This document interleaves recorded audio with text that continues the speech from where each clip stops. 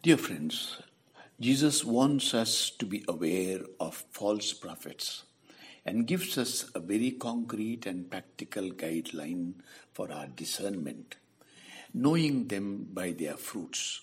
Our world sometimes can be so confusing, making so many promises of happiness and well-being, yet so full of suffering and loneliness. We need to discern to realize there are not only false prophets who bear fruit that is not good, but also good prophets whose message is true because it produces good fruit. I pray for the grace of insight and wisdom. Saint Joseph and Mary, our Mother, teach us the way of discerning the spirits.